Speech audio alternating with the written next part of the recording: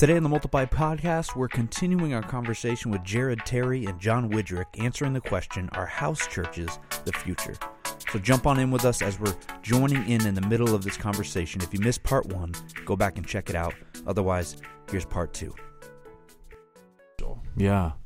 Yeah, that's awesome. I love that idea of intergenerational connectedness and discipleship happening. And so you guys mentioned part of the discipleship process is, I can't remember the exact wording, but it was basically about missional engagement. And so we've talked a lot about discipleship, and obviously one of the fruits that you are a disciple is you're making disciples, this reproduction.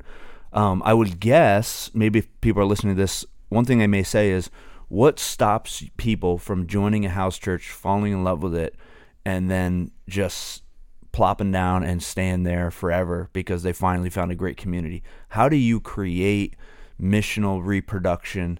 How do you guys measure that? What's your measurement of success? What's your measurement of, hey, people are actually being discipled because they're reproducing? What does that look like for you guys? Yeah, so we actually try to do everything through the house churches. So we don't want people to just come to a house church and just gather and that's it. So we're trying to mobilize them constantly. So for example, we just had a local missions project called ECO. We mobilized all the house churches through that. So we're constantly, instead of like creating, hey, we're going to do this and sign up or text in, we're just saying, hey, we're going to pipeline everything through the house churches, and then we mobilize them. We've even done that with various different needs that we've had for volunteers within the church gathering for our celebration services. We mobilize them for that. So instead of saying, hey, let's get people to be ushers, or hey, let's get people to serve on a camera, or hey, let's do this, we've been mobilizing our house churches to be those people on celebration service. So they're coming in a house church, and then their celebration service, they're serving in some way. And we've seen that really, really be beneficial, where we've had specific spaces where we haven't been able to get people to sign up for things, and then we just started mobilizing the house churches, and they were in. They're like, yeah, we'll do it, we'll serve, and we have them do it as a group. So they'll literally all show up at a specific time, and then our team member mobilizes them. Big shout out to Bella right now, because she's amazing. Bella is our house church administrator, and she just kills it. So Bella, if you're listening, you're amazing. But yeah, and we've seen that they're just consistently missional in that. And so even empowering them at your house church. So we have house church leaders, and then we have someone that is a co-leader. So we're looking to empower them to be able to multiply so that they will eventually take their house church. So we're always looking to multiply. We're always looking to send, always looking to empower. So the idea is, if there's a co-leader or a assistant leader or whatever, the hope is that person is going to be looking to launch their own house church eventually. Is that kind of the goal? Yeah. Not even hope. I mean, that's happening. That's happening. Yeah, right. We have actually, you mentioned Bella. Her husband, his name is Jordan, and they already reproduced 2 times over. Yeah. And so right now, what they're navigating is just rebuilding their house church, because they've raised up co-leaders within their house church, and then they've allowed those co-leaders to take people from the house church gathering to kind of do their own. And so now they're kind of just reproducing the process to find a new co-leader, train them up, raise them up, and probably continue to release. I think if our hearts are, we want to make disciples, then we have to be looking at the disciples that we're making and asking the question, are they making disciples? Sure. Because if we can't answer yes to that question, then are they really a disciple? Yeah. Right? And that's a scary question to ask, but man, if I'm not making disciples, am I really a disciple of Jesus? And I just don't see a biblical explanation for yes. I don't see a biblical explanation for the fact that you can be a disciple of Jesus and not make disciples. And so, I think that our hearts with our house churches are that we would always be reproducing, that we would always be open hands, not holding to sort of this gathering. I'm always going to be with these people, but we're always just having those conversations where, hey, we might, we're reproducing, like we're going to be breaking into other houses. Like, this is just part of what we do, and here's why. Yep. And so that's been really exciting. I think that's so valuable what you're saying. It's important to keep casting vision for what this really is about. This is not just about decentralizing the church into smaller churches that everybody just wants to hide in, right? And so keeping that vision in front of them that we are multiplying, and sometimes you have to not kill something, but you have to before people fall in love with something to a point where they won't give it up, you have to help them realize in the beginning, like, this is not what it's about. It's not just about you having a great time on Sundays. It's about reaching as many people as we can, and then helping you reach your potential as a disciple maker. Yeah. And so everyone who attends one, I'm sure part of the vision is everyone who attends one should eventually, by God's grace, lead one, right? Yeah. And even go form your own house church, as opposed to even be given one or recruiting from an existing house church. Who are the people, even outside of Calvary's love, that you're in relationship with, that you're discipling and leading to Christ, either leading them to Christ or leading them in Christ. And so I think I love so much what you guys are saying about the thoughtfulness behind the way you're talking about it, the way you guys are executing it, the way you guys are just celebrating it too, and the idea that it's actually affected your large gatherings, the way in which your language within your large gatherings has shifted to celebrate these things as not being this sort of secondary add-on, but vital to the life of a disciple. I think that's fantastic. So, share with me a little bit about the Sunday morning sacrifice, because I bet there's a lot of lead pastors like David who are very skittish on this. They're very skeptical, and one of the things, I'm right here. You don't have to speak for me. I would think one of the things that would make people a little bit nervous about this is the idea that you're giving up a Sunday morning to do this, right? It's not on a Wednesday night. It's not on, pick a night of the week, do it whenever you want. It's like, no, we're giving up the sacred cow kind of in church. And so you got a lot of things like offering. What do you do with offering? Children's ministry, a whole variety of things that you're now giving up. Hey, we're paying a mortgage on this building. Now it's sitting empty. Is that a waste of resources? So share with us a little bit about, I'm sure you guys have had those conversations and thought through that kind of thought process. Tell us a little bit about why you landed where you landed and feeling like this is a worthy sacrifice. Yeah.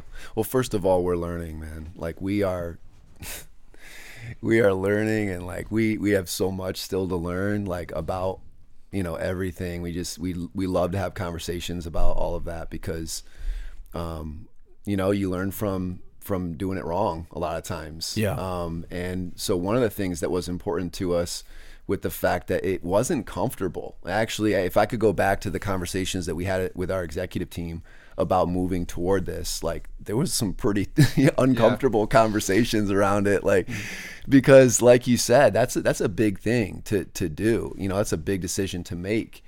I think that what really made us believe in, going in this direction was the fact that, and this is a great thing to implement across the board, that we said, okay, we're going to try this for a few months and reevaluate. And then we're going to try, continue forward for a few more months and reevaluate.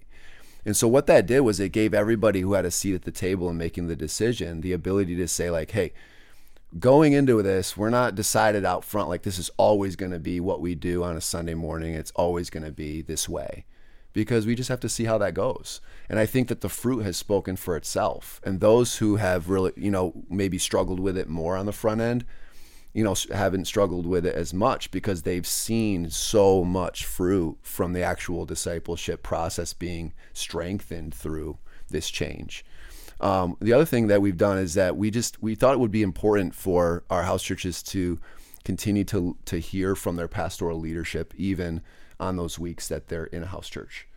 So one of the questions that, the listeners might be thinking is like, well, what about the online service? Like, what do you guys do on the weeks that you're in house church for the online service? Or, are they only hearing from their pastor twice a month? What does that mean? And so we've created a piece where we create basically a video of a conversation. That's our online piece on the week of house church, but it's also used in the house church. And it's a conversation between typically one of our pastors, and then a host who would like engage on the scripture. So like I said earlier, we're going through the book of Mark. So we'll have a conversation around that chapter in the scripture. And that conversation might be anywhere from like 15 to 25 minutes in length. And then that would be used in the house churches to sort of springboard the house church into their own conversation around the word.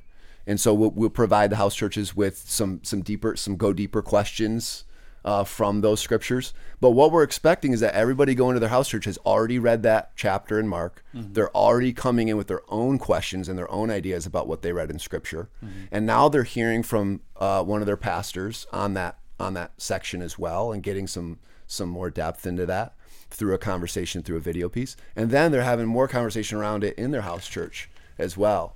And so it's really causing our people, like our church, to really go deeper in the word. It's causing them to really sort of take their own responsibility for the scripture, but it's still allowing us as pastors to feel like we get to continue to speak into the lives of our people on a weekly basis.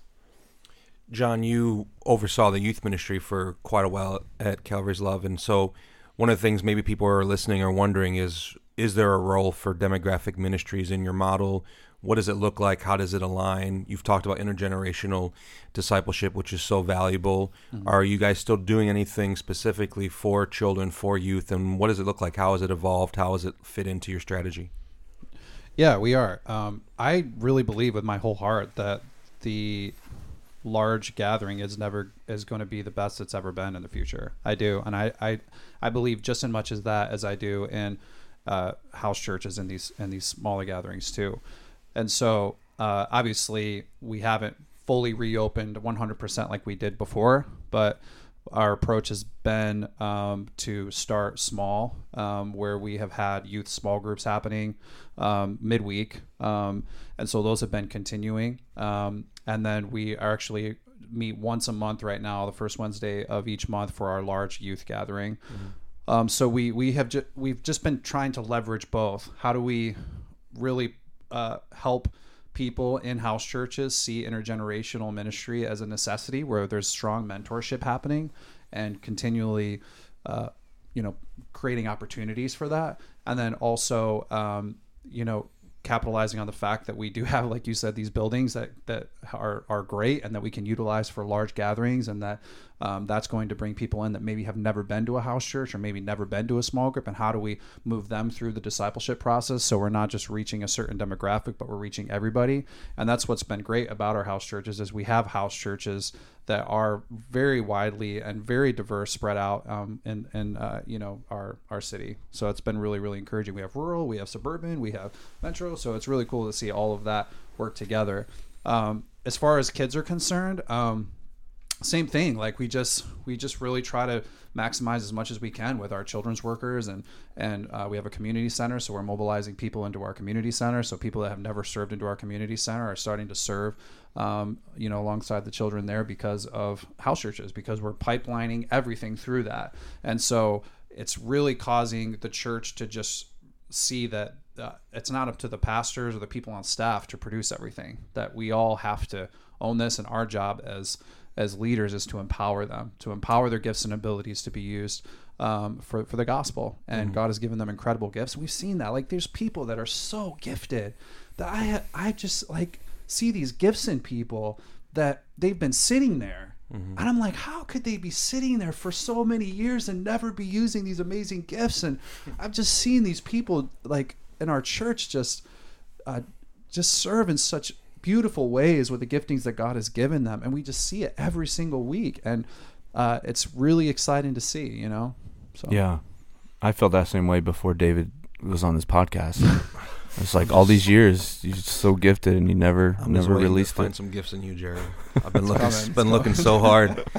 Although I was just like so passionate, I'm like, yeah. And you're like, oh yeah, we're gonna. Our listeners, they don't. If it gets too heavy on them, they get uncomfortable. So, just a follow-up logistics question: as someone is listening and understanding the process of what you guys have been doing, this is different than small groups, right? There's a lot of. Were you a small groups church before? Yeah. Okay. I'm curious as to the difference in your guys' perspective between small groups, and obviously the frequency is different, but small groups tend to run in cycles, and there tends to be a sign-up process. I'm curious as to the process. If I were to attend Calvary's Love, kind of be in that see love environment, decide I want to take this step? What does that look like? Because this also sounds different than another thing I hear a lot about, which is missional communities, because missional communities are very geographically driven. And you said you have people driving 30 miles to your house church, whereas in a missional community, it would be like you get with the people that live in your community and you live incarnationally right there together. And again, these are all different strategies to accomplish the same thing of making disciples. So if I'm new to Calvary's Love and I'm feeling connected and I'm interested in a house church, what does that look like at this point in your guys' system? Yeah, that's a great question. I remember a leader saying that, like, he was talking to another leader and that they had said, like, hey, we got small groups figured out. What we do is that we just figure out, like, where where people are already connected in relationships. So we find these affinity groups and then we just kind of like throw our content into those groups. So then that way, like, basically, you know, they're already connected, they're already in relationship. Let's just throw the content that we're wanting them to go through. And now we're not having to sort of like fight with people to kind of get into these communities because they're already in these communities. And he goes, and it's just helping our small groups to explode and take off. And this is where it's at. And he's like, you know, that's great. He goes, but like, how do you need the gospel to love those people? Like, how, if you're already in relationship with them, then like, how are you depending on the gospel to actually like show them love?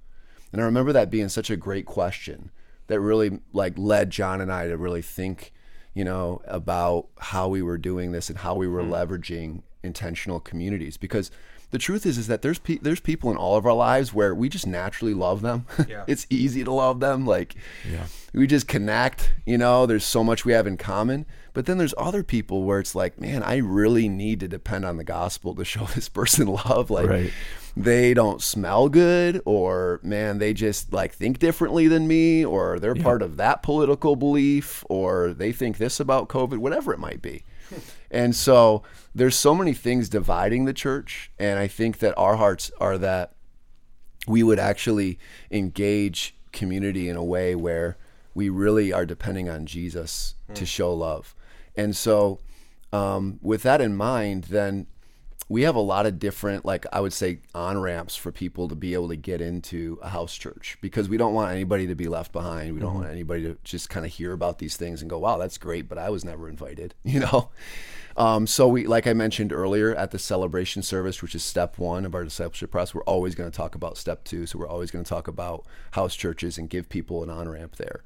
But we really want there to be always this like relational approach to inviting someone and bringing someone into a house church. So regardless of maybe how they find out about it, how they sign up, which we create a lot of different channels for that, there's always going to be a phone call from the house church leader to the person to say, hey, we want you to be part of our house church. Like, will you come out and will you join us? Are your house church leaders on those celebration gathering weeks? Are they coming in there with the mentality of not recruiting? I don't like the word, but looking for people who are not connected. And is that an environment that is strategic for them to find people who aren't in house churches and then relationally pull them in, as opposed to pushing them through some sort of a sign-up process? Yeah, we've seen one of the biggest ways that we've seen the house churches grow is just by people, that house church leaders that have already been around people that aren't coming to church, and then have been more missional in their workplace, in the marketplace, in that context. So we've seen a lot of growth from that aspect of things.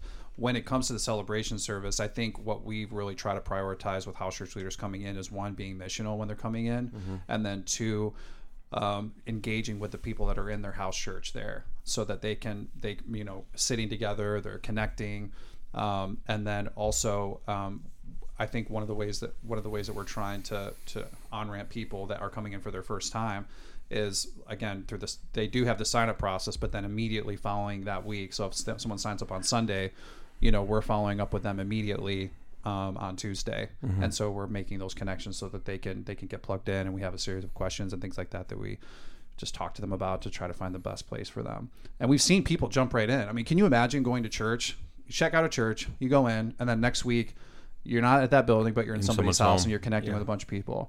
So to answer your first question about how are small groups different than house churches, in some ways, I think there's so many similarities to it. And so I think a church with a great discipleship strategy could use the word small groups and have midweek and kill it totally.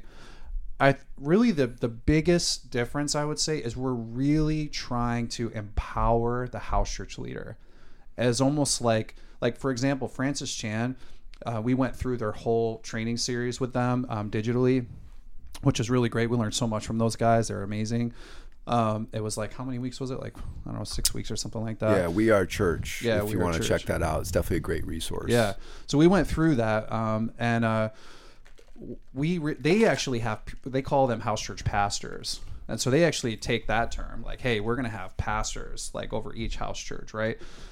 And so we really realized, like, we want to really empower the house church leader at a level that we maybe have never empowered a small group leader. And so that with doing that, we have been very diligent about training. So we have mobilized digital training through Serve HQ. If you haven't checked out Serve HQ, it's incredible. You can do digital training through them. They're amazing at what they do. So we send out a training video every single week. We have house church. They get a training video that's about anywhere between 2 to 8 minutes, and we highlight something for them as a house church leader to grow. We have house church, we have coaches, and then we have house church leaders. So the coaches are constantly having conversations together as coaches, that because each coach is serving a certain amount of house church leaders, and then we're having conversations as coach, because every coach has their own house church as well. And so we're constantly making sure that there's accountability, that there's that we're empowering our house church leaders to the level that we would almost say, hey, we're not going to empower a house church leader unless we would basically, look at this person as maybe someone as potential staff someday. Like, we care about them that much. Like, we want them to just do incredible with their group and serve them almost like the same as a pastor would, you know? Yeah. And so we literally said that to them. Like, we are delegating an incredible amount of spiritual authority. We want you to empower them as you would your own church. Like, think of it that way. Yeah. I think that's so important what you just said, because somebody could listen to this podcast and go, I like the model, I'm going to run with it. But they need to hear what you just said, which is the level of empowerment is also supplemented by this very strategic, ongoing equipping, accountability, coaching, people speaking into their lives, not just open up your home and go crazy. Yeah. But so that's so important, because there's this need to learn, need to know ongoing thing for leaders. And if someone's not speaking into it, leaders can get off track, lose their motivation, lose their joy, wonder if anyone cares, and then feel like they're just another cog in the machine, which is what a lot of people feel like on Sunday morning services, right? Yeah. And so I think that's so crucial. And the only thing I want to say, I don't know, we got to wrap, is... Can I just speak to that real quick? Sure. All right. One thing we've learned is that, so we have a great spread of different generations on our leadership team, which is really healthy. And we learned that, like, and I don't know, who might be thinking this as if you're listening to this podcast, but you might be thinking like, man, I've seen house churches and I want nothing to do with that. Yeah, because people think anarchy. Yeah. What do you think of house churches? Yeah, exactly. And we've learned that some from the older generation have experienced some legitimate concern, have legitimate concerns because they've experienced some really unhealthy things with people that just break away from the church. And then they become like this little subgroup sort of against the church in a house. And they're like, we're not doing that, and we want to say we completely agree with you, because if there isn't a high level of accountability and equipping and a good, well thought out structure for that, like, it will create problems in the church. It actually won't bring health to the church. It will create problems. And like I said earlier, we're still learning, and I don't think that, we have that all figured out, but we are very intentional about consistently meeting, that coach level leadership in our church are pastors or pastor level leaders. And those people are meeting consistently with their house church leaders. And that has to happen for them to be healthy. Yeah. Or else there's always going to be this sort of, because we've seen it, John and I have seen in, around these conversations, sort of this almost like, well, yeah, let's do this new thing and break away from the church. And if that's our hearts in any of this, then that's not something that's honoring Christ. Yeah. And it's Christ's church, not ours. And so he can't bless that. Well, and I think you spoke to one of the dangers of that mindset, which is often that manifests itself in people who are very like-minded, same season of life, same political views, same religious views. And D.A. Carson, in his book Love in Hard Places, is one of my favorite definitions of the church. He says the church is a band of natural enemies who love each other for Jesus' sake. Yeah. And I think as pastors, we all know they're learning to love each other for Jesus' sake. And commonality and even proximity and shared interest, that's all useful.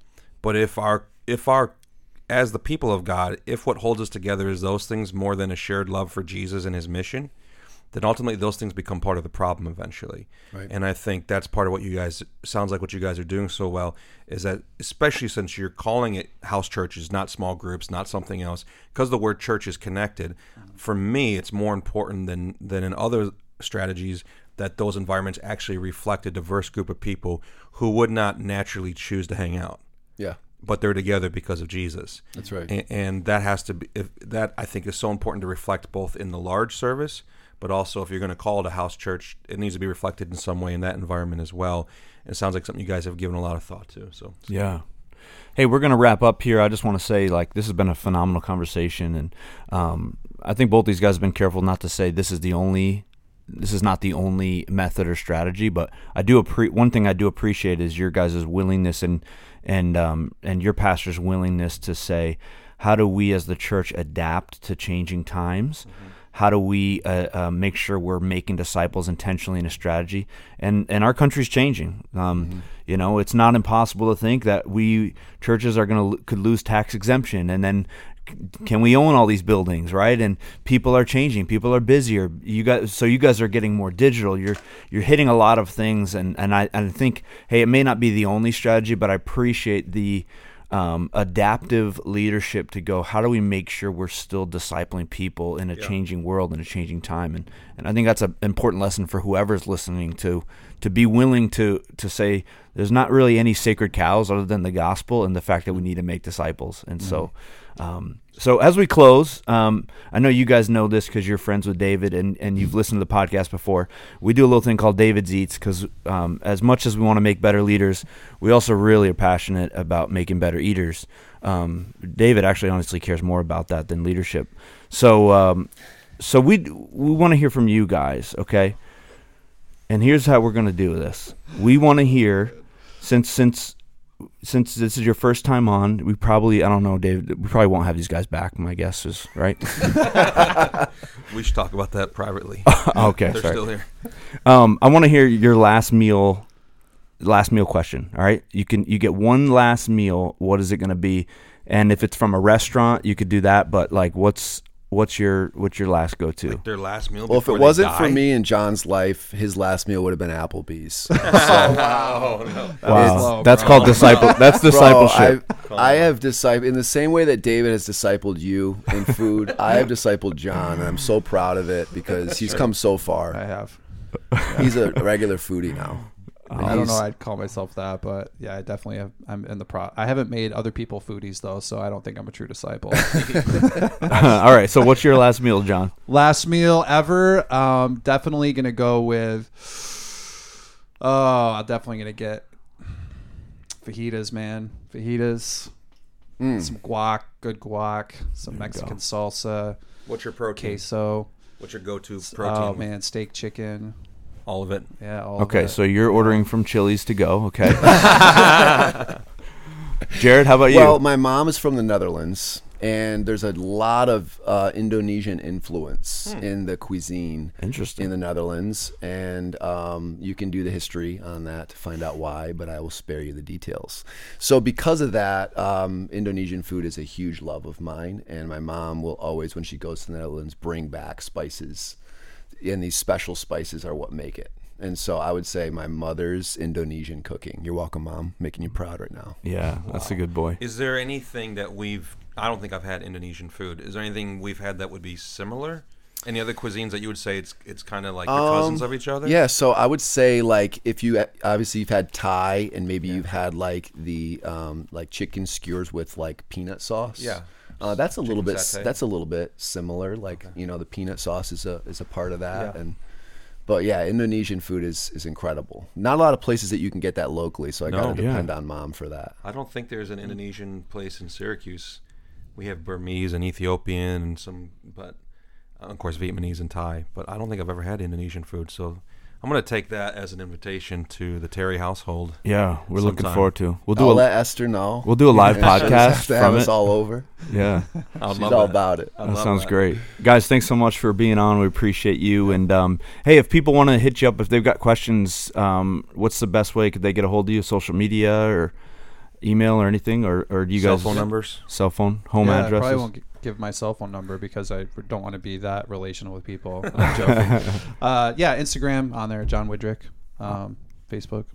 Yep, Jerod Paul Terry, Instagram. I've gone on a bit of a social, break, but I'll probably check back here and there. And What's the find church ya. website? You can also email me at jerodterry@gmail.com, JERODTERRY@gmail.com. Love to have conversations with people. Whatever we can do to equip the church or any leaders, we're all about it. Awesome.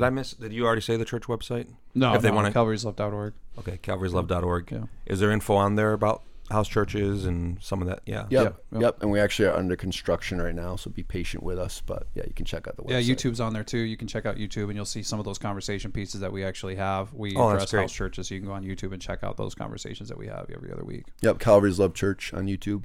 Awesome. And that way you can see kind of what our videos for the house church gathering actually look like in those conversation That's pieces. great. Perfect. Thanks so much, guys. This has been great. This is the Multiply Podcast. We'll see you guys next time.